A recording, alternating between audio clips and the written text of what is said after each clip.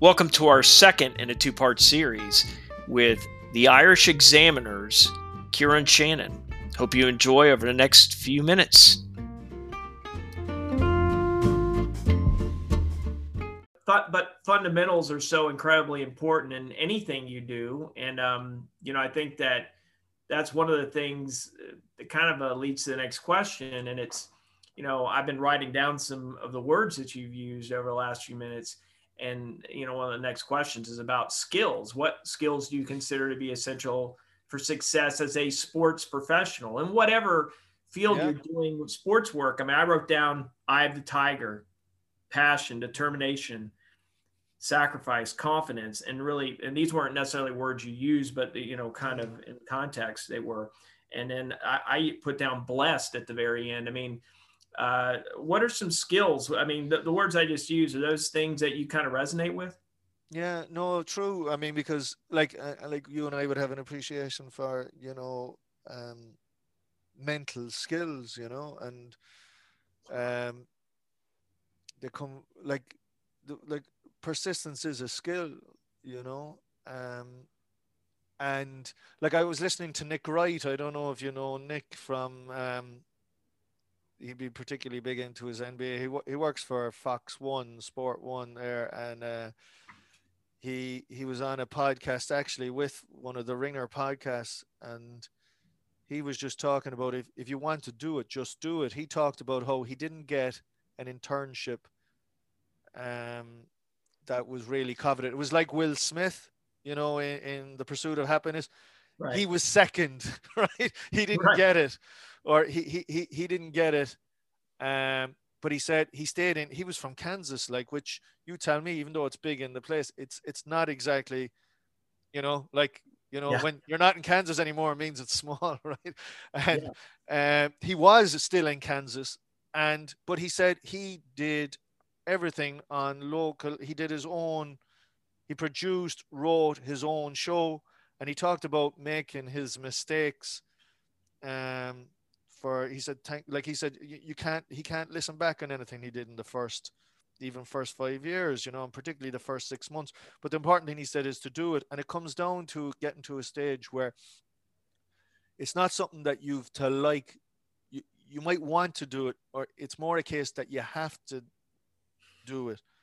Like I found in those 2 years, I remember studying for financial management in one of the year that I didn't get into the journalism course, and just going like, if I get out of this one, right, like what am I here? Like I still want to do the journalism. I like, as I said, from when I wrote about Tom Wilkinson at 9 years of age, I wanted to be it. But you'd keep hearing it's too hard to get into.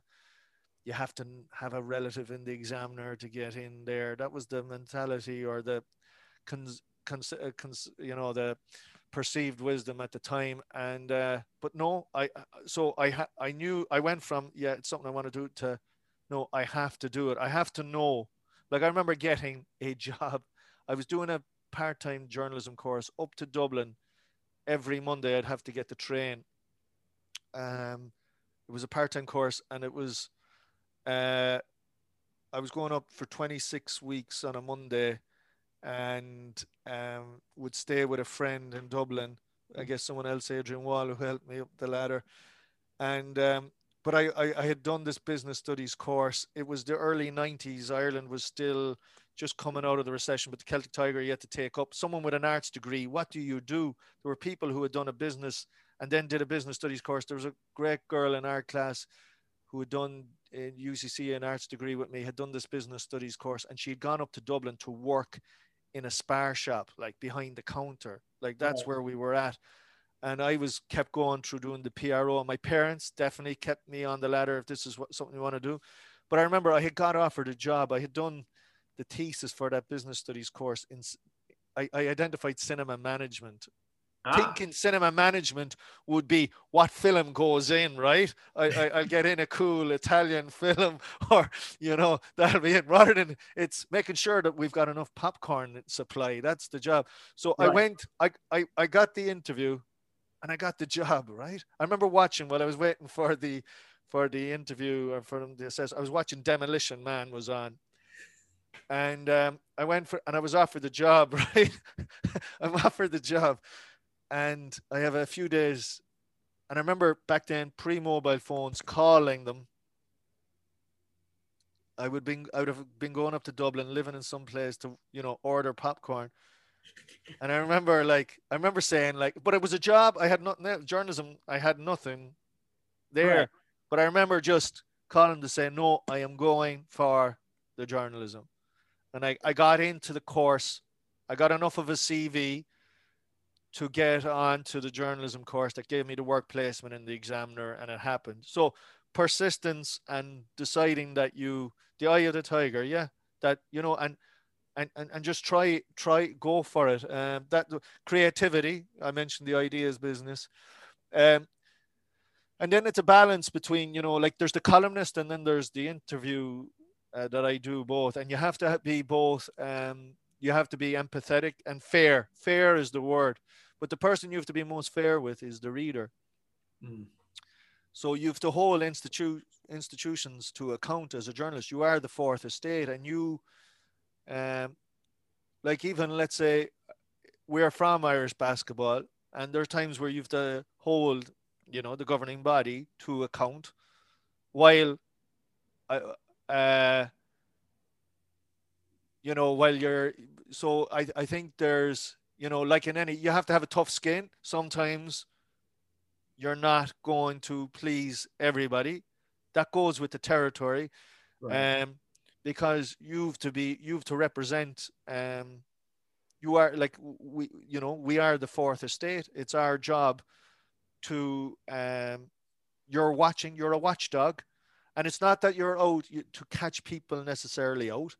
And as I said, I would like to think, in a lot of the interviews I've done through the years, and it's particularly the athletes, the coaches, I have, particularly since I've done the performance psychology and being I suppose a consultant or practitioner to teams and athletes. I would definitely be very much more now of the old Roosevelt, the man in the arena. That you'd be conscious of not overly being the cold, timid soul who knows neither victory nor defeat. And like, I would definitely have more empathy and regard for the man in the arena over the last 10 years, having been in underneath that coliseum in the dressing room before they've gone out to 80,000, and you've seen their triumphs and you've seen their tears, and the respect you'd have for those people. So, it's not just to be here and, oh, that's why they won, that's why they lost. You'll have insight, but I would be more, well, not overly cushioning it, because part of it is you have an appreciation for high performance, but you would have I would definitely have a more empathy for the man stroke woman in the arena more. But when it comes then to particularly institutions, you have to have a critical eye. And also then part of it is like, your observations. Criticism can be interpreted as being constructive. You have to give what you believe is your viewpoint. So, but sometimes, and particularly in the social media age, I do not look for it. I'm not. I will not write something to create. Oh, that'll get a reaction. There you do have, I suppose, certain commentators that work by that. Coming from journalism, you're trained in it, from the desk in the Examiner with people like Tony Lean. That's you're not there to just stir it. But if it's what you think, you write it. So you've to be assertive yet fair. So you've to exercise good judgment without being overly judgmental, but yet you're holding institutions to account. So you have to be you want to be, it means sometimes being hard but fair. And the person you've to be fairest for is who you represent, which is your readership. Wow. Well, and all of the things you talked about, Kieran, are very much things that I think go across all sport professions when it comes to really being focused on really doing the right thing. I think that that's something when we talk about sport ethics and the importance in leadership in sport of being ethical in everything you do. And I would assume that in your business, ethics are very important, and that includes confidentiality if it's necessary in your role as a journalist. If you're doing an investigative report or whatever, such as it is. But I know that you talk a lot about many of the things that you brought up there just now. What about networking? How important is that in the field you're in? Yeah, like um, what do you what how do you interpret networking? How do you define it? I would say, well, it's more like I would state it, it's relationship building Mm. to develop genuine relationships to help you be able to have potential opportunities in the field that you want to go into. Yeah, I mean, I suppose there's two sides to it. Like, let's say when I walked into that uh, examiner, I had a placement right midway through that 1 year post grad course. Um, I remember just I used to run up the stairs in those days. Couldn't wait to get in, and um, I found people. You were pushing an open door. The people were very willing. I suppose they could just see that endearing naivety or energy, enthusiasm, and you like it's funny. I would say a rightful, yeah, in the best sense, an innocence. Pat Riley talks in The Winner Within about how innocence is a good quality. It's not naivety. It's the middle ground. And then he talks about the disease of me only being looking out for yourself. And he talks about people go from naive to the disease of me right away because they've been burned by being naive. But innocence is believing that it'll come right for you if you just trust the process nearly and doing the right thing. It'll happen for you. And Right. I brought that sort of innocence and energy to it. And you asked about networking. Like I just was. I suppose I was ready for them to say no. Like I was interested in all journalism. Sport was the passion, but I remember it was Marley. Bob Marley would have been 50, I think, when I was there that month, and I said, "Right, can I write about Bob Marley?" I remember. You got to have you got to have ideas. I remember there was a guy called Nigel O'Mahony. He had come from Fleet Street. He was the editor of the Evening Echo, which had just gone tabloid, the evening paper. And he says, "Have you got an idea for me?" And I was able to say to him, "Yeah, one of the girls that I had been in college with, her father had come up with a patent for lifting some stuff on a farm or something." I was able to just say, and he says, "Perfect." So I had, like, because there's nothing like in seeing the naive kid in one of those places and waiting for it to happen, being reactive, So I was able to, so that was that networking, and you know, it is a form of I found that like there's old pros. This is like going back to a previous lifetime, but when I think back of people like Clodagh Finn and Eamon Timmins back in the newsroom, just who probably have forgotten that we had those chats, but they were so encouraging at the time, just from coffee chats. So it was that. Um, it means, I suppose, staying on, working late. So I definitely was lucky with the people within the industry, and then when I went to work with the Dublin papers and colleagues, that just naturally evolves. I think if you do need to be both independent and like I work from home. I've worked from home for basically 20 years, definitely for the last 15 years, and but you do need to be a people person yet, being able to work alone, right? The second thing then, just with, let's say, context, cultivating context, it's not, you don't try to ingratiate yourself. Like, there's nothing worse than trying to be in with the crew to try and get the story when it's just perpetuating the bullshit. When you, as I said, you have to maybe hold them to account. So, but by the same token, if you're fair, uh, and particularly, you know, a lot of the interviews you would do are for human interest stories to find that angle. You do just naturally, I think, there's a curiosity is a skill. It's a big skill, both to get better, but be curious in people because you don't know their story. And the whole point is to find out something about their story that the reader hasn't known before and for them to volunteer it in a way where you're not going to hurt them. You know, you're not going to overly sensationalize it. Um, like, um, you have to be tactful. Um, so I think you do just create a rapport with these people, and I suppose then you develop a reputation for um, that he'll be fair to you, and you might enjoy it. So I've been. I know. Look, it can be like I've gone to the tack now of like the players. You don't even ask J players now for interviews. Currently active players, you know. Whereas back in the day, you had some. Back in the noughties, you had more.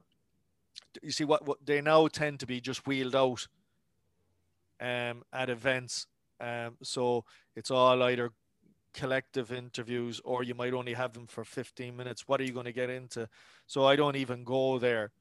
And I suppose, I mean, but you used to have more joy. You'd be able to go up and interview a guy the Tuesday before an All Ireland final, you know, in his house. Like I got a guy called Owen Mulligan. He ended up being man of the match 2005 All Ireland. He opened up about the abuse his family would get in the stands when he'd make mistakes. And, you know, that day is possibly gone, but I tend to now go like one of the breaks for me, Tony Lean again gave me a ladder. He gave me a lifeboat when the Sunday Tribune finished up. We everyone was rescued and have gone on to have careers that are probably even better, like Malachy Clarkin from the Irish Times, great colleague, great writer. But at that time, that was a frightening time. Tony Lean, in fairness to the Examiner, and my old boss, and he gave me a new challenge. You know, you're not just doing Gaelic games. You started off as a general sports writer with me, interview people from all sports. So it's given me great latitude again to even interview basketball people again. Like next month, I would have usually been interviewing 2 or 3 basketball people because we'd have the cup. Unfortunately, we won't have it now. But like, and that's like, I suppose part of it was like, I came from a sport with basketball with full of characters, and that's from the Pro Kill Hall to the Americans that you'd encounter, and people from all over who have kept the sport alive everywhere. So I never looked at it as networking, but it is, like as you said, the way you redefined it was just, you know, relationship building.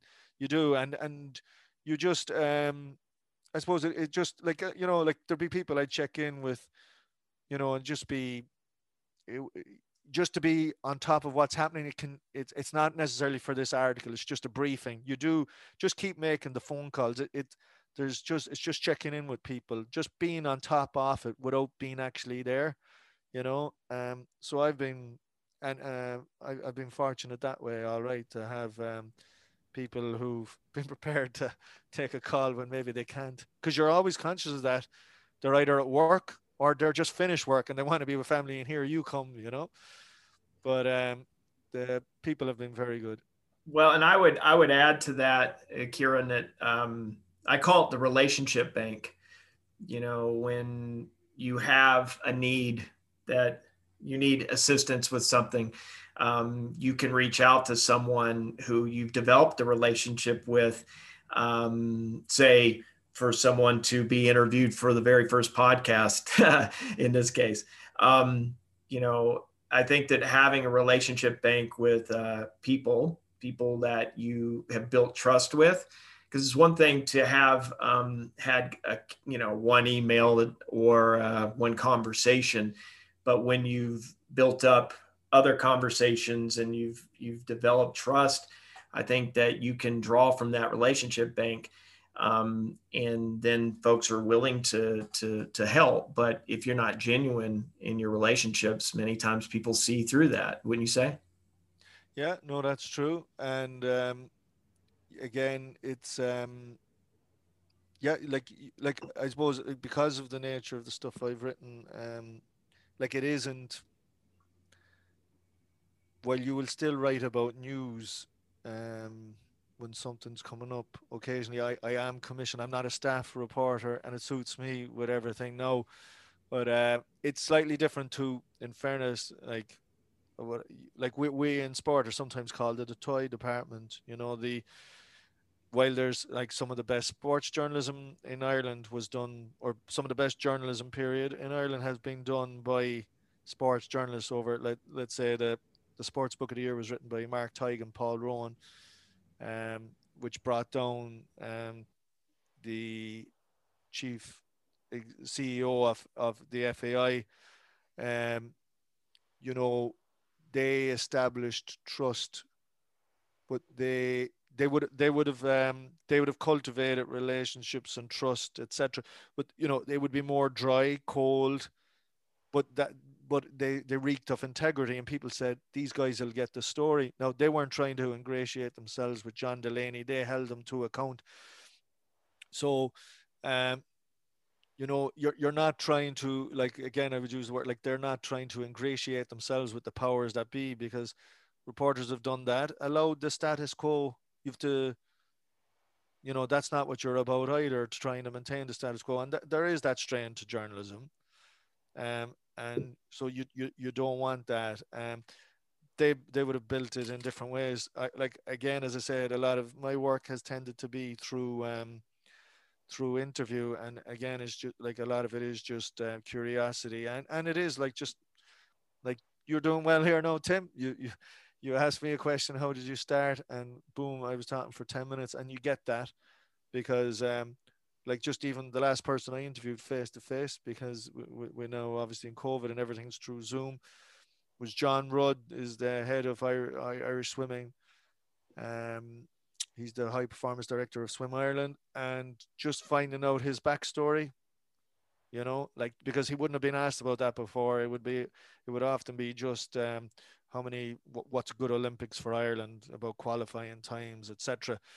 But when you go into his backstory and to see what his influences, you know, you get that rapport, and that's what readers are and people are looking for, are stories, for stories that and so a lot of it is starts from curiosity. Yeah. Um, One question I have is, what's one piece of advice that you would give to someone who is deciding to start a career in sports? It doesn't matter what kind of sports career they're interested in. It could be coaching, journalism, whatever it is. What's one piece of advice you'd give? Yeah. No, you'll get better, you know. no, no, you'll get better if you want to get better, you know. To stay in it, you'll have to get better, but no, you'll get better. Like, you don't have to be perfect right off, you know. Still, like, you know, like, so that's one thing, because if you have enough interest, then um you will be good enough for it, you know. Like, rather than saying, like, even in the performance space, you know, with athletes, you'd be using the big word yet, you know, like, um you know, you maybe just can't do that yet, but Right. um you can. It doesn't mean you can't do it. Like, I mean, if I, some of the stuff, like as I said, when I wanted to get into sports writing, I remember when I didn't get into that course, right? There was a guy called Harry McGee, had done the course a couple of years earlier. Harry has gone on to have a very good career. Worked in the Tribune, editor of McGill, works for the Irish Times. Harry was part of the interview panel when I didn't get into the course, and I remember him asking me, like, your pieces are very much what I had presented was match reports basically, or some statistical something that at least I got published in the college paper. And he said, like, would you ever think of maybe talking to an athlete who's coming back from injury or something, And now I didn't see myself as that guy. I thought I'd be doing more stat stroke nerdy. This is the 18th time they've met, kind of thing in the last 6 years or whatever. And my point is, like, I've just finished a book on someone who came back from injury. Bernard Brogan's book is about basically the night he gets injured, can he get back? And so my point is like, I could not have written. I got, Harry McGee looked at it through gentle eyes is a term I've come across, rather than judgmental eyes, and that's something that, like I mentioned, there was great things to Cork, growing up in Cork and the Procol Hall, but the Procol Hall can be a very much judgmental place. People with the arms folded and early waiting for you to fail, and but when you look at it, that people thrive in an environment where if you particularly look through it through gentle eyes, and that you start looking at it like that. Harry McGee was giving me guidance there, so when I came back with a different resume 2 years later, I had interviewed, my first interview that I got published, and it's still the biggest high I've had in journalism, was with Tom O'Sullivan, one of the great Irish basketball players. He was a friend of a friend.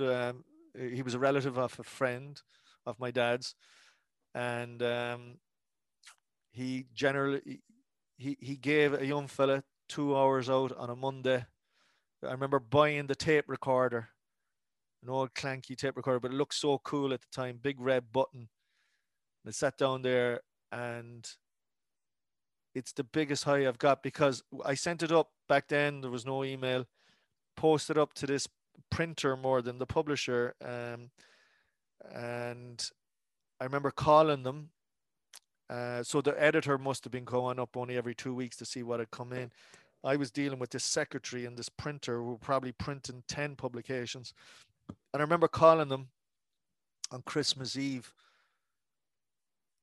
and saying, did you get it or not? And she said, no, we didn't get it, right? And I was like, right, that's not getting published. And it was a monthly magazine, Basketball Ireland. And I remember going along Patrick Street in Cork and asking my friend, I said, I'm just going to pop over to the shop across the road in the off. I went out, Basketball Ireland, turned to the last 2 pages, and there it was. And I didn't have the £2 on me. I had to go over and say, Helena, can I get the £2? And I went back, and I remember just jumping into the car, driving back to my family, and there it was, and that I got that on, and it was raw out. It was raw out. It was very statistic. I think the intro was 7 National Leagues, 4 cups, whatever Tom had won at that stage. He's won it all, but there was something. But it was a start. It was a start. I was in the game, and so even though I didn't know it at the time, no, you'll get better. I got better now. However good that has been, I stuck with it. I got encouragement. Peter Hare, the editor, did finally get it.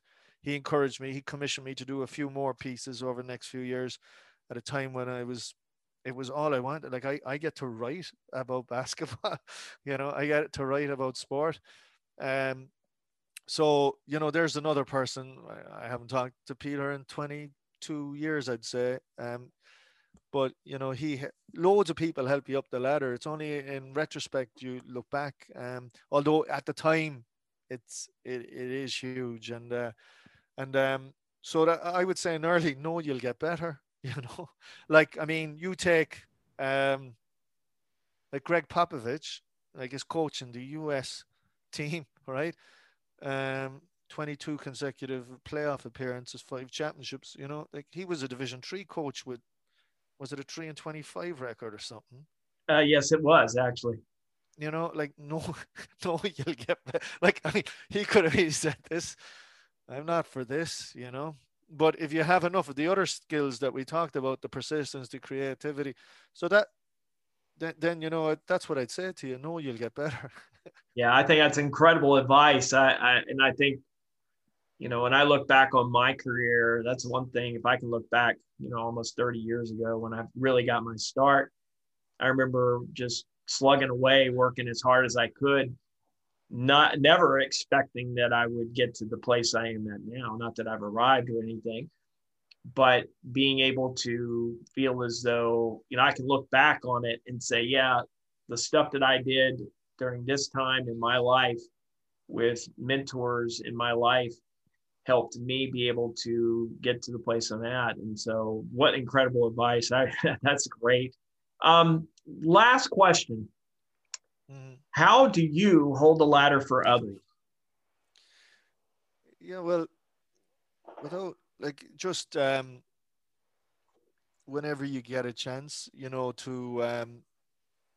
to be open to helping people do, like just like yeah, I just do think it's just a natural empathy to, particularly when, like, I do remember, like, whenever I see someone who's interested in it, like, I'd give them all the time, because I do remember that young fella in the cinema watching Demolition Man, like, is this, or you know like so because yeah, so I would like to think, to my colleagues, I've been very generous, and I think the game is like that. Our like, I'll give you an example. Like, it's um like I mentioned, Kieran Donaghy called there.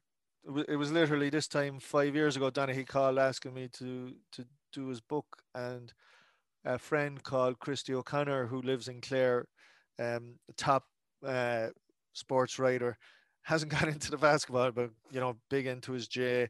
And I remember his wife and my wife, the four of us would be good friends, and we met up for a bite to eat. And I said, "Look, Donaghy is asking, that for me to do his book. What do you think?" And he said, "Ah, man, you have to go for it." Now, Christy himself was bringing out a book that year with Cathal McCarron. He was confiding into me. He was a Tyrone footballer who had a gambling addiction, and Christy wrote a brilliant book as well. And Kieran Donaghy won Sports Book of the Year ahead of Cathal McCarron. But like, Christy never thought, oh, if I tell Kieran to do that book, he might beat me for Sports Book of the Year. You wouldn't think like that. And like this year, no, Brogan Champagne Football is by far the best sports book of the year.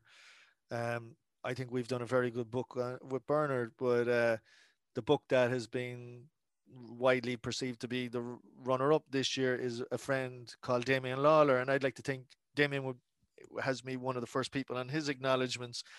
And it's not like you're not competing with each other, you're helping each other. Do you know what I mean? It's not about ego. I want to see him write as good a book he is, and let people decide. Some people might prefer his book. It's so his book can be better, because so there's a great collegiality.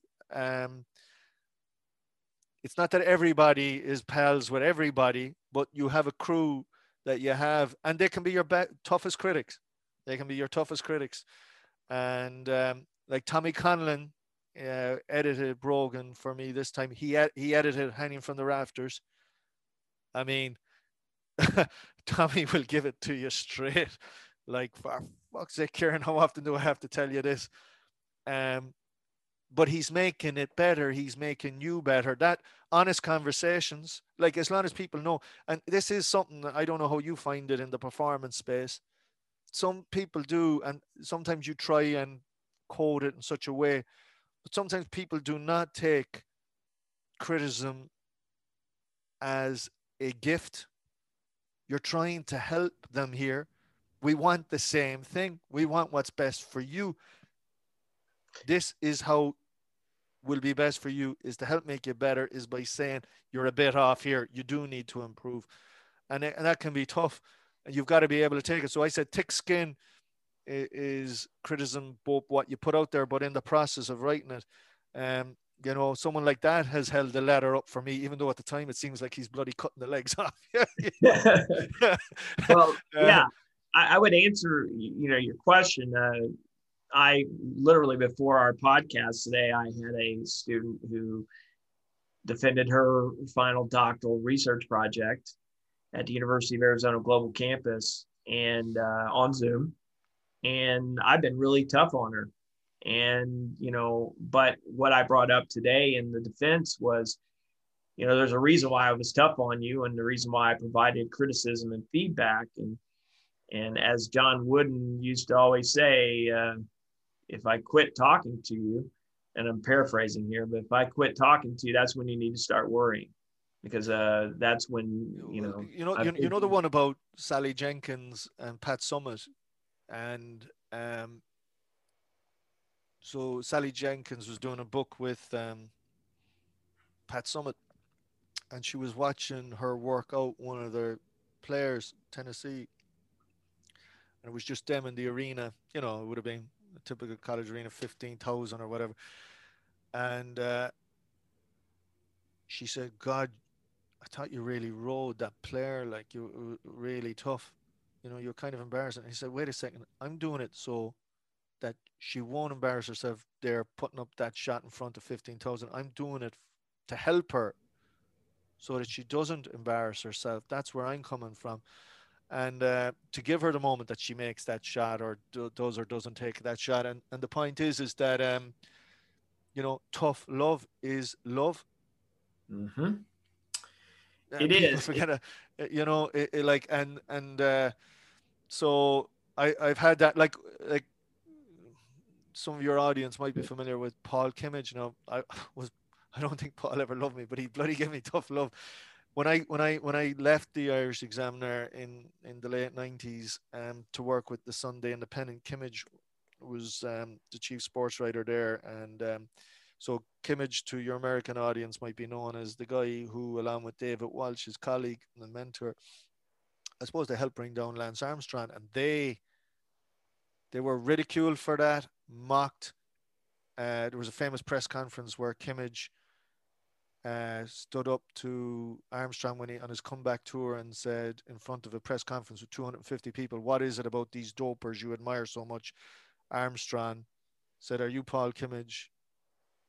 You're the guy who said the cancer is back and you're not worth where you're even worth. And and Kimmage still asked the question, man, and it kept going and kept going. So Kimmage was, I had written two pieces that I thought were great. I got two big interviews, quality or quantity anyway. And I remember showing up in the canteen, a little bit of a swagger, with two pieces in the paper at the weekend there. And he brings you in, he sits you down, and he said, like, wait a second, you did this interview with, there was a Cork footballer called Niall Cahalan, and he said, you've got this quote, he's a great leader in the dressing room. Like, what does that mean? Like, don't tell me, show me, give me an example of where he has been a great leader. Don't tell me, show me. Like, have the anecdote, something that, don't tell me he's something, show me. So here I was.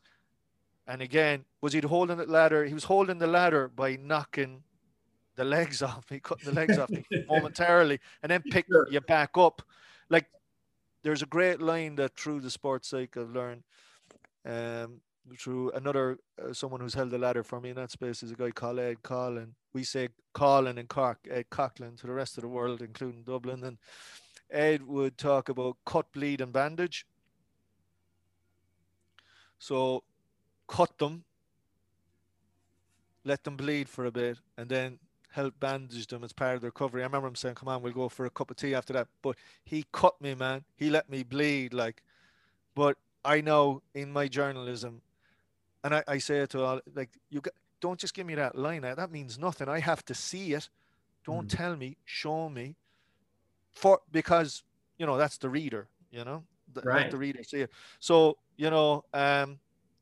so just, again, a bit of tough love, but encouragement as well, like that word yet, okay, look, yeah, you'll get there with it. You'll get there with it, and like, so, you would sometimes say, send me that piece, and you'd ask them questions. I'm a lot more implicit coaching now rather than explicit coaching, get them to think it up a little bit more, but you have to ask, as there's guided discovery to it. You're kind of getting them to a spot with it. but to so yeah, absolutely, because so like yeah, I suppose I'd say like if there's anybody, and like it's coming from like I find now like I would have Tony actually is doing a course in sports journalism in UL, and I had the honor of speaking to the students.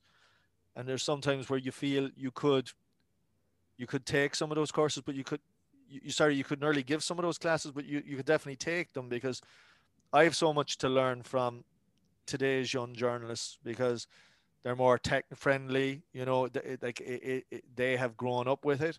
Um, but like in terms of people with their writing, anybody who's interested in, who has a curiosity, don't uh, to it. I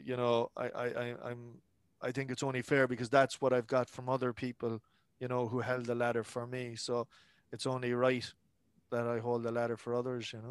Wow. Well, and this has been a wonderful interview, and so many great nuggets and great tips. I appreciate you taking time out of your busy evening there uh, No worries, Tim. to spend time with me. And one as we close, how can you close this interview today, Kieran? No, no, just no. Look, I've thoroughly enjoyed it too, because like the way sometimes when you use some of these expressions, they can seem schmaltzy and manufactured and sugar coated, but and manufactured, but uh, it an opportunity like this, which I'm grateful for. It's then you connect the dots in retrospect. Like it's a cliche to say I tend to look more forward than back, but when you do look back, there's people I mentioned there that I haven't had, but it's been within me. They've still been within me. Like it's there's not nothing is linear. That's what I would say too. There's no and just what I would also say is be you and be unique. Bring something different to the party. Like I have brought the, as I said, there was a bit of the stats side, there was a bit of the psychology side. I'm the basketball guy, um, to a lot of, I suppose, JA people, and then for basketball people, and maybe the JA guy or whatever. But bring a little bit of you to it, and then, because there's no straight path into something like done. Like as I said, I've branched a lot into the performance space, and I'm not into the in that space in the sports psych. I find that the athletes and coaches tend to respond differently, rather than if you're just done the conventional psychology, then the sports psychology. You've got to bring something a little different. I don't. I rock in a different way. I use my skills from journalism and it. So be you. There's if you've just because you've taken one path initially here doesn't mean you've crossed out this altogether. When I did do the business studies course, and again the famous cinema management day, I just had to go back to there, and that course that I did in the business, there were lines from it I've used in my journalism. I remember education is never wasted. There's lines you'll use from that. There'll be uh, like there's a guy writing at the moment for the Examiner, Colin Sheridan now, and he's worked in the military, and there's lines from places where he's been he can bring into his stuff. So you bring different experiences to it. So you will later, um, you're able to connect the dots. It's not straightforward, um, but each path is unique. Every person's unique, and you'll bring that to it. Don't worry about trying to be doing it linear. Oh, it's gone from me. Some of the best sports writers have got into it late. You know, so I don't know if that's a way to say it, but just thanks very much for the opportunity, for allowing me to connect the dots, and I suppose um, give an opportunity for, I don't know how many of them will maybe come across this, but an opportunity to thank them for holding the ladder for me. And, you know, hopefully maybe the chat has held up the ladder for someone listening. And, you know, so thanks for the opportunity, Tim. Oh, I have no doubt that it has. And I honestly, the cinema and popcorn story is one of the better stories I've heard in many, many years. And my popcorn and cinema story was working for Enterprise Rent-A-Car with an earned doctorate in 2006 and going into a management training program with recent college graduates. So I can completely and totally connect with that. Although I didn't have to sell popcorn, I sold insurance. Yeah. Well, I didn't get to sell the popcorn. I didn't have to sell it, you know, but I was there thinking that's what I would have done if I had said yes to that job. And I would have said no to journalism, unless maybe 3 years later, we're going to have to do the journalism. But Demolition Man, that me, Demolition Man at a cinema. That was seriously a brilliant story.